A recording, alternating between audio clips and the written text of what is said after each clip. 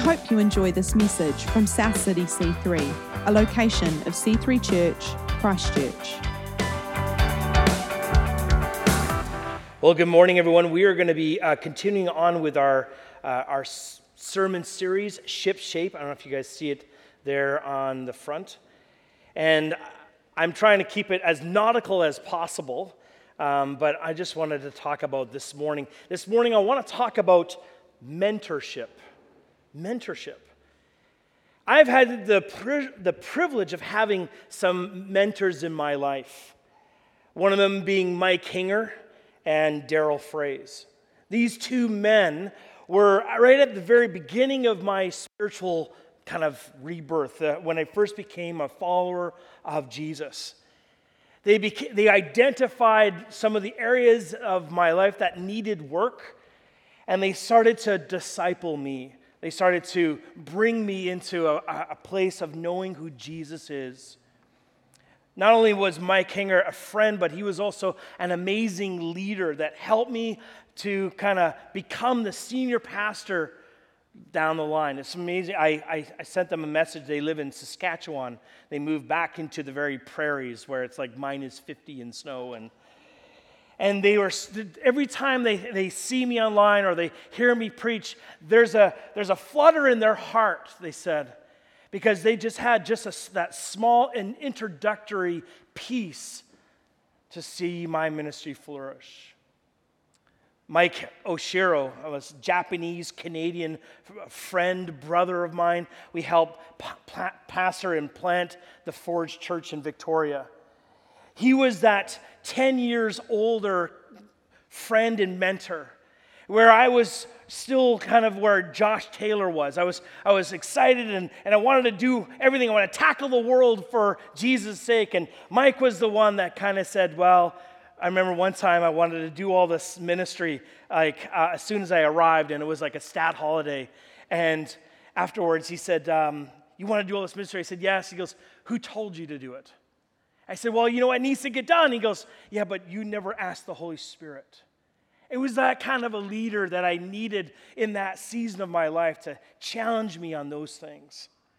My friend Phil from Vancouver, we did an Arrow leadership program, a graduate level leadership program, and he was part of my cluster group that was kind of organized for us. But later on, he became such a good friend, and to this day, I'm going to be on FaceTime with him next week, and he is not 10 years older than me, but he's of the same age. We're sitting eye level in ministry.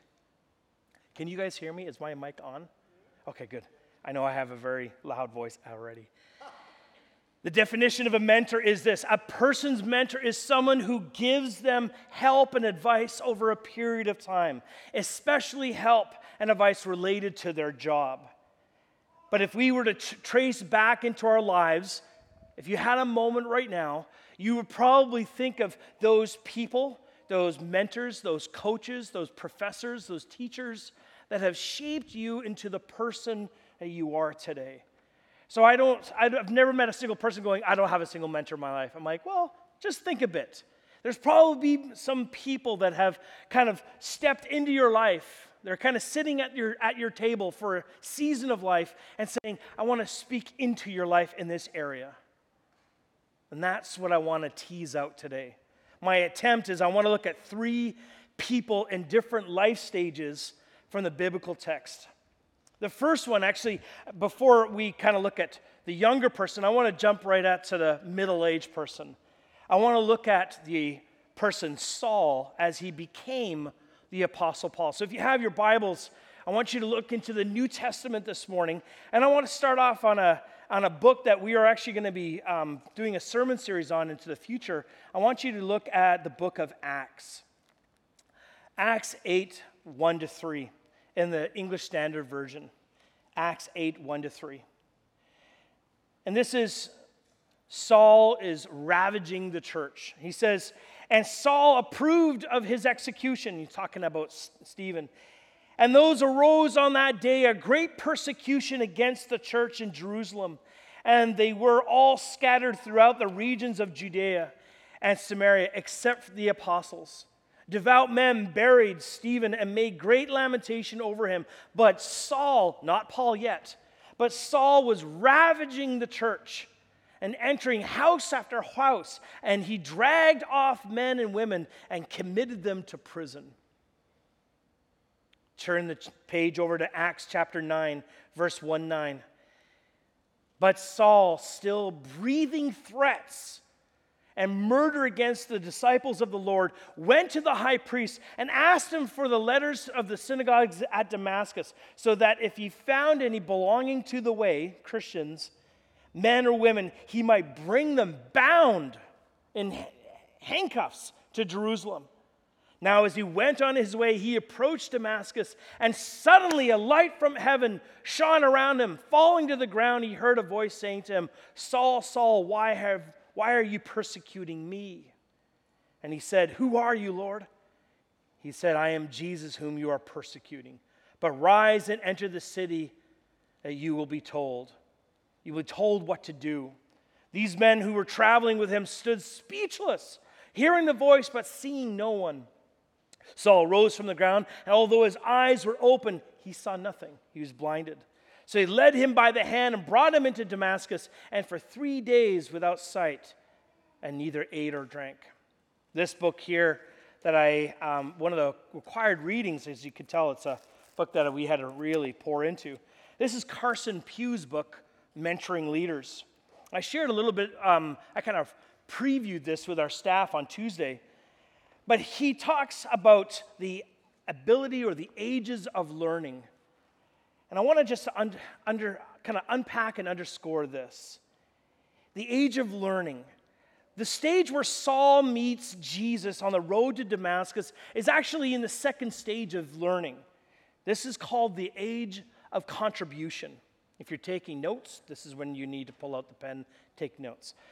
This is the age of contribution. This is ages 30 to 50 years old. So if you are 30 to 50 years old, you're in the age of contribution. The key question for you in this moment or the season of life is, what do I do? Carson talks about it this way. He says, during this stage of life, we experience significantly more pressure. For those married with children, the household becomes very busy. It is the halftime season, and both men and women enter into a midlife reevaluation, as they have sometimes second thoughts about the first half of life and give more regard to the future. During this phase of life, there is a danger of, quote, dabbling. In other words, trying one thing after another without making significant contribution anywhere. We must also be careful not to plateau here. You must be intentionally growing and wanting to strive to grow. We need coaching for these age of contribution. You need direction in this phase. It's an important time in life when we desire strongly to figure out life's purpose and to find our voice. For Saul, we see him from the text as a 30 to 50-year-old man. And he encounters Jesus Christ. You want to have a midlife crisis? Meet Jesus on the road to Damascus. He didn't have to buy a sports car. He met Jesus Christ. And he has this midlife reevaluation. I'm ravaging the church, he's thinking. I'm destroying families. I'm binding men and women that were just loving Jesus and hauling them off to jail in Jerusalem. See, Saul is in the age of contribution. And at the time, he has academic energies, he has abilities, strengths. But what was being used for evil and destruction, he has this midlife crisis, and everything just changes overnight, doesn't it? He meets the Savior of the world. And in that moment, Jesus challenges them to make that catalytic change, a metamorphosis of a whole self, including his name. I've met some people that have changed their name because of their relationship with Jesus. Mostly it's people that are in like first world countries where their name kind of connects with their own local deity. I've met them as pastors and they've taken on a gospel name like a Mark, a Luke, or James, or John. Because their relationship with Jesus has catalytically metamorphosis from the inside out to the point where they can't be called that name anymore in their community or in their country. They need to go and branch out to be something different.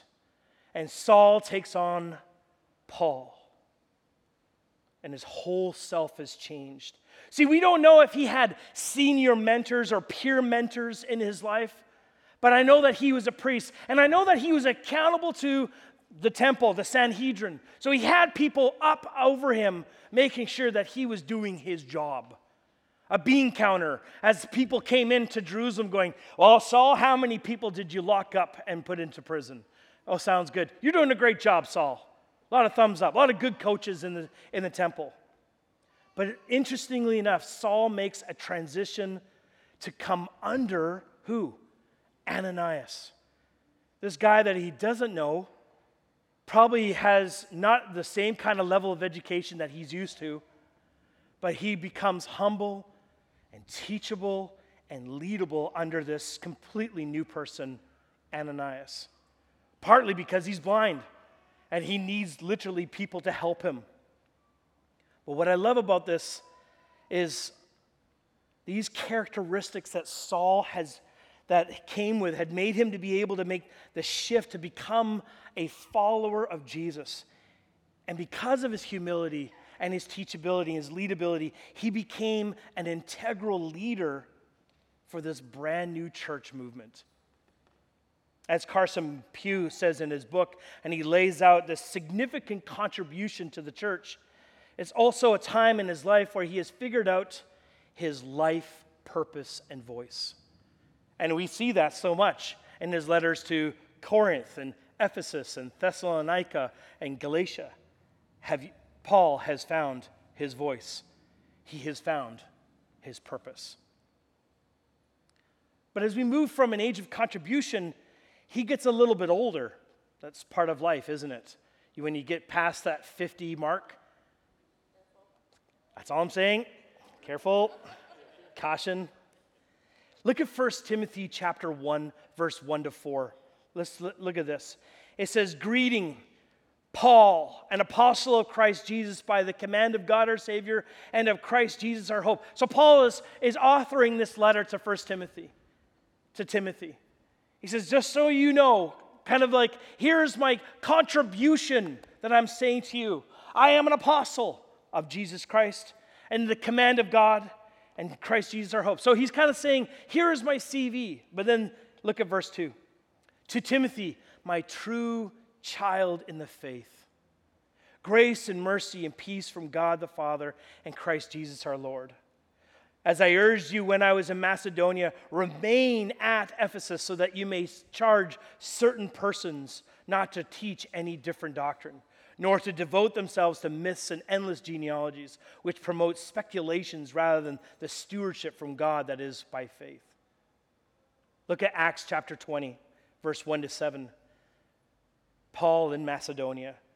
"After the uproar ceased, Paul sent for the disciples, and after encouraging them, he said farewell and departed for Macedonia. When he had gone through those regions and had given them much encouragement, he came to Greece. There he spent 3 months, and a plot was made against him by the Jews as he was about to be set sail for Syria, and he decided to return through Macedonia. So Peter the Berean, son of Pyrrhus, accompanied him, and of the Thessalonians, Aristarchus and Secundus, and Gaius of Derbe, and Timothy, and the agents Tychicus and Trophimus. These went on ahead and were waiting for us at Troas." Again, from Carson Pugh's book, we move on to the age of investment. Age of investment. So you are 50 years or older. And the key question for the age of investment is, in whom or what should I invest myself in? He says this, he says, "In this life phase, we will attend, sadly, more funerals than weddings. our focus turns towards finishing well. There's a growing desire to leave a legacy. Leaving a legacy means that something is remembered, but it doesn't happen by itself. It is something we must work at. The legacy we leave behind is the imprint, the kind of the fingerprint that lasts after we retired or retread or moved on. It is the lasting impact we've had on others through our careers. This season also brings with us a great deal of change. Aging parents, teenage children moving or downsizing, friends and family moving or sadly dying. Each alters our world. People in this age of investment are best helped with a peer mentor, someone close to their age who will grow old with them. For these folks, maintaining a vision that would have kept you awake at night with excitement 20 years earlier will begin to weigh you down. Maintenance of vision can be draining, and the search for something new in which we can invest yourself can provide a great deal of enjoyment and fulfillment. As we see in Paul is now an older and wiser and learned and experienced leader in the church. And he finds these young guys, because we have Timothy and Titus in our Bible, but from Acts 20 you could also see there were a handful of guys from all over Asia Minor that he was mentoring. Paul takes this opportunity to, and I love this, he disciples them, but he disciples them by the act of multiplication, not just adding.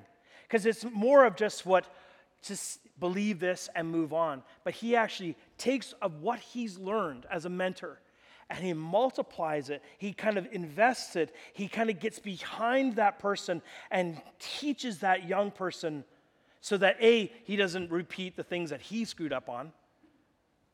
It's like, oh, yeah, don't do that. Like, trust me, I've done that. I've got the t-shirt to prove it. Don't do it.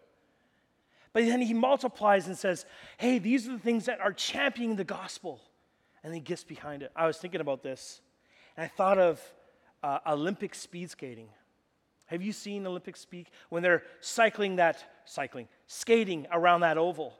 And they're doing it as a team, and can I just have you stand up for a second? Here, so as he's skating, I don't know if you've seen this, and it's pretty powerful. Okay, skate that way. So as he comes and he's skating, and it's like if the Apostle Paul's coming and he sees Timothy, and you see this in the Olympic skating, and then he pushes him. It's legal. It's part of the race. He kind of transfers all of his kinetic energy, and he pushes the skater, almost giving him a launch into the next lap. You can be seated. Thank you. Yeah. But as I started thinking about how that looked like, I saw this mentor, Paul, cycling and going, I'm realizing I'm retreading into my retirement. I'm realizing I might not have a lot more laps. But you know what I can do is I'm going to come right behind Timothy and I'm just going to push him.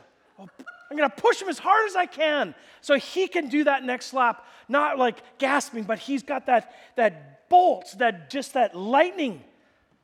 Because that's what we do. And in that, too, is when we as senior pastors and those people in the age of investment, part of investing is sacrificial, right? When you make a financial investment to a company, you don't say, look, I'm going to give you $20 a month for 10 years. That's not okay, good for you, you did that, but that's not really an investor. An investor's like, I'm going to give you $20,000. Isn't that the push? I believe in your app, and I think your app is going to go places and it's going to save lives, so I'm going to invest. It's a sacrifice. But what we see too many times is the Pauls in our life, those leaders in the age 50 and up bracket, still trying to hold on to their pulpits and go, I'm a contributor. I'm still very much like a Timothy. You can't take this pulpit away from me. And they fail. They become hollow like that tree. Oh, and you want to just look at him like, you should have found a Paul 5 years ago. A Timothy 5 years ago.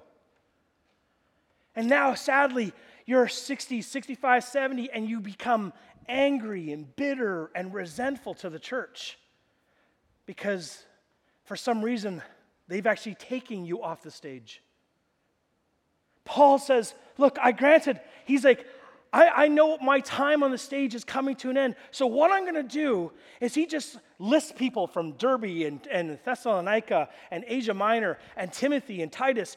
And if you read clearly now from that understanding of a mentor pouring and multiplying into when you read Timothy and Titus, you'll get it. Oh my gosh, this is just a mentoring letter. That's all it is. He's constantly saying to Timothy, watch your life, watch your doctrine. Don't do this, don't do that. Make sure you always preaching the gospel. Don't let people look down at you because you're young. Isn't that what a mentor says? He is pushing. And what's great about status, if he had a high status, what you end up doing is you transfer. It's like when you BNZ app, you transfer money from one account to another. Bye-bye money. You don't get it back. It's like off to Crystal, off to Michaela, whatever it is. There it goes. You're transferring all that and you're pushing that. And if you look at it, Paul in his age of investment, he's probably investing and multiplying himself into probably 10, maybe 12, maybe 15 people all at once. And at no point do you see him later on in his writing, especially in the book of Romans, because that's when he goes into house arrest, you ever see him complain. He's like, don't you know, church, all the things I've done for you? He knows that his time is coming to an end. Oh man, I got to go through my notes here.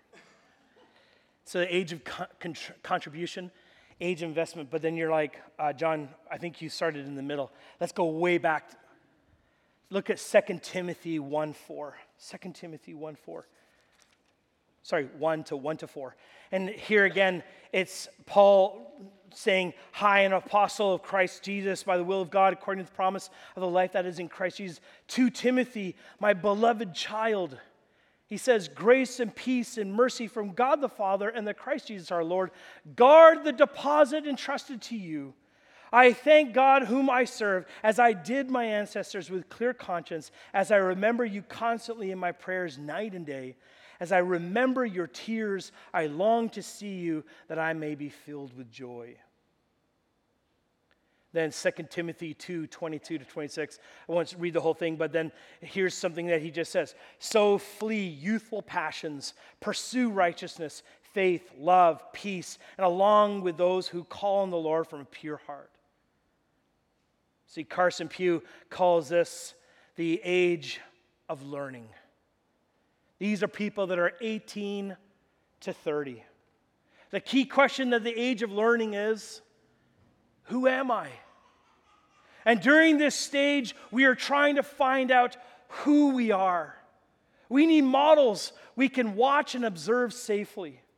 We want to develop understanding of who we are and how things work. Oh, the babies. Lord bless that baby. We welcome perspective, affirmation, and feedback to assist us on our journey. That's what Timothy was doing. This stage also finds us dealing with inner life issues. We need accountability. We know that there are so many busy people in this age grouping, but there are relatively fewer external demands on your time. And the age of learning is you have more time in this latter stage. Therefore, we are less busy, so to speak. But during this phase, we are best helped by having an older mentor, maybe 10 to 15 years older, like Paul was. As a guideline, here enters Timothy. Timothy is, from the text, is 18 to 30. Now, granted, in our social structures, 18 to 30 is still labeled as adolescent. He's still adolescent, but he's energetic. He's full of the Spirit of God. But Timothy, if left alone, would be kind of effective. But when the Apostle Paul sees potential in him, then it goes to a whole nother level. Apostle Paul comes behind Timothy and multiplies himself and pushes him like never before. Timothy welcomes the Apostle Paul, his perspective, and embraces the affirmation of this alerted, academic, and experienced leader because he is humble and he's teachable. Timothy, because of his age, he hasn't settled down with a family that we know of, but there is a higher probability that Timothy is more fluid and open to take on larger amounts of responsibility in the church. So for these age of learning, these are most of the time associate pastors.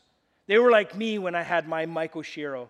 I came in, I was energetic, I was full of life, but I needed a senior pastor to guide me and teach me and direct me and make sure I wasn't doing too much. And I was home every night to be home with my baby and my family. It is paramount that Timothy receives adequate supervision, exemplary shepherding, and an ongoing partnership, that's last week, with the Apostle Paul. For me, this came to this key concept that I'm going to teach you tonight, or this morning, is the hand up to hand down. Mike Oshiro actually taught me this. I think as mentors, it's so simple just to be constantly down. But part of what we need is mutual mentoring. I need a hand up in mentoring and a hand down to the people. So for me, I need that accountability. I need that peer-to-peer. So the guy that I told you about, Phil in Vancouver, I need to meet with him. I need to meet with, I'm just starting this week with a new spiritual director, where this guy is 15 to 20 years older than me, and he sits me down, and literally he told me, come and sit in the room, do not speak. I love it. I sat in the room last week. It's like just 2 chairs, a little table, and the window. And he says, when you come for spiritual direction, just come and sit in the room. Don't fiddle around. Don't take notes. You can look at your notes, but when you get to that room, you're sitting in silence. And I have ADHD, so I'm like, okay. Can I have a coffee? No. But I need that hand up. I need that constant connection that I'm not done in my journey. I'm still a lifelong learner. I want that connection. I want a Paul to keep pushing me. But by the grace of God, I have people that I have a mentoring hand to. People in this church that have come to me and said, would you in this season of life mentor me? And I am. By the grace of God, I am. And it's been great. Now, that's more the academic. I'm not going to take up too much, but I have 2 slides. Fiona, let's hit the first one. You're probably sitting at me and saying, okay, so what's the big deal? How do I do this? This first one is this. If you are needing a mentor, first of all of our staff here, we've been praying for that you guys would find mentors this season, because it takes a lot of the pastoral care off us sometimes if you guys are caring for each other. So, if you need a mentor, there it is. Who is at your table that fits the need? I'm a big believer of people that are sitting at your table. These are people that commune with, they know you, they have a place in your life. If you're in the age of investment, look for eye level, kind of more mature Christians to be than the peer-to-peer person. But if you're younger, look around you. Who is 10 to 15 years older? Be careful with that. Don't go up to them saying, are you 15 years older than me? Because kind of looks can be deceiving, right? But look for people that are not exactly carbon copies of who you are. Look for people that might have similar stories. So like for me, maybe you have a similar story like me where you got saved later on in life. Maybe that mentor would be helpful for you. Maybe someone that's passionate. So like if, I don't know, Mark Croker's in the room. Yeah, there you go, bud. He's like someone that does windsurfing or kiteboarding, right? Like that might be good because you could do mentoring while you're on the water, right? Or surfing. Or it could be someone that has a similar experience. Maybe you're a solo mom or solo dad. Second of all is pray. Ask the Lord to remind you of a person. For my Arrow leadership, we were required to have mentors in our city. Sadly, there was no pastor or person that was 10 to 15 years older than me that fit the bill for me. in my city. So I prayed, I said, God, I need a mentor that's close. And God immediately revealed a person's face. We'd had him come and speak at the church one summer. So I contacted him. Funny thing is, the Holy Spirit was starting to work on his life, saying, I think it's time to take on a new Timothy. And we met the next week, and it was probably the best mentoring season I had in a long time. Seek out that person for a cup of coffee. Or in my case, like I said about this guy, is that we met a week later. If the person agrees, so I've actually said this. I said, hey, would you consider taking me on? Would you consider mentoring me for this season? And they had to pray about it. In this case, his name was Dean. He's like, I've actually been thinking about the same thing. Yes, let's meet on a regular basis. So set the parameters of your meetings. What is the frequency? You're going to meet every week, every fortnight. Don't do every day. That's too much. And maybe it's for a season. Maybe you say, hey, as I prepare to get married, can you help me in this, mentoring me? Or as I shift houses, or as I move to another city, I need someone just to be accountable with me. And find out a place. Maybe it's coffee culture, or maybe it's if you think that you're going to go deep with accountability, find something that's private. And this is specific mentoring and coaching. I've had young guys come up to me and said, John, I just want to be sexually pure, and I just need that to be accountable with you. And I've got a mentor for my work and stuff, but I just need someone to tell and say, look, I'm struggling in this area, I'm struggling in that area. So I had specific parameters of mentoring, coaching, leadership. Maybe it's on parenting. Maybe it's just I need someone to keep me coming to church. I've had that, where I've had a notification on my phone to phone someone on Saturday night going, hey, dude, it's time to come to church tomorrow morning. And they're like, oh, thanks, I was going to bail, but thank you for letting me know. Lower the drawbridge of trust. The only way a mentoring relationship will start is if you will lower a drawbridge to the person saying, you can come in. I'm going to tell you some stuff. And it's not secret, but it's confidential. And guess what? You keep your confidences. Amen? You don't get on the gossip train and go choo-choo at the next prayer meeting. You covenant together and begin and end with prayer. You ask profound questions and you get profound answers. Now, next slide, Fiona, ready? If you're the mentor, arrange the best time and place and frequency. Yes. Determine the right from the very beginning how deep and vulnerable he or she wants to go. Determine right away if there's a specific area for needing a mentoring. Here's the big one. Listen, seriously. Take the time to listen and not jump, especially guys in the room, to problem solving. Volunteer feedback once agreed upon. Answer truthfully and without coming across preachy or like the Riddler. Riddle me this, and then the person gets kind of confused. Realize that you have a limit, and if you don't know the answer, for the love of everything good, decent, and holy, just say, I don't know. Don't make stuff up. And if it's past your, quote, pay grade, know that this situation might need some professional help. Make sure you resource that person with help. And begin with end in prayer, and especially listen to the Holy Spirit. I'm just going to invite the band to come up, and we'll just sing a song. I want you to stand. I'm going to just pray over us in this area. Yeah, that'd be great. So, Father, we just lift up mentorship to you. And for some of us, this is like preaching to the choir, that we have had mentors in our life. And so, Father, I pray that that would continue and flourish in depth and vulnerability. But for some of us this morning, we have never had someone walk alongside us, or in that case, come behind us and push us into the things that, God, you have for us. God, there are Timothys in this room that desperately need a Paul. And vice versa, there are so many Pauls in this room that they just need a Timothy to multiply themselves into. How awesome would it be as a church that we all started to care for each other in this profound way? That in a year's time, people would testify saying, after that sermon on mentoring, I've been meeting faithfully with so-and-so for coffee every month. And we talk about spiritual things, we talk about parenting, we talk about our lives. And I'm better after a year knowing them, speaking to my life. May that be the opportunity for this morning.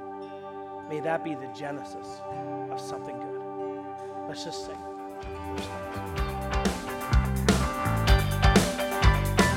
Thanks for listening to this week's message. To learn more about our church, visit c3chch.org.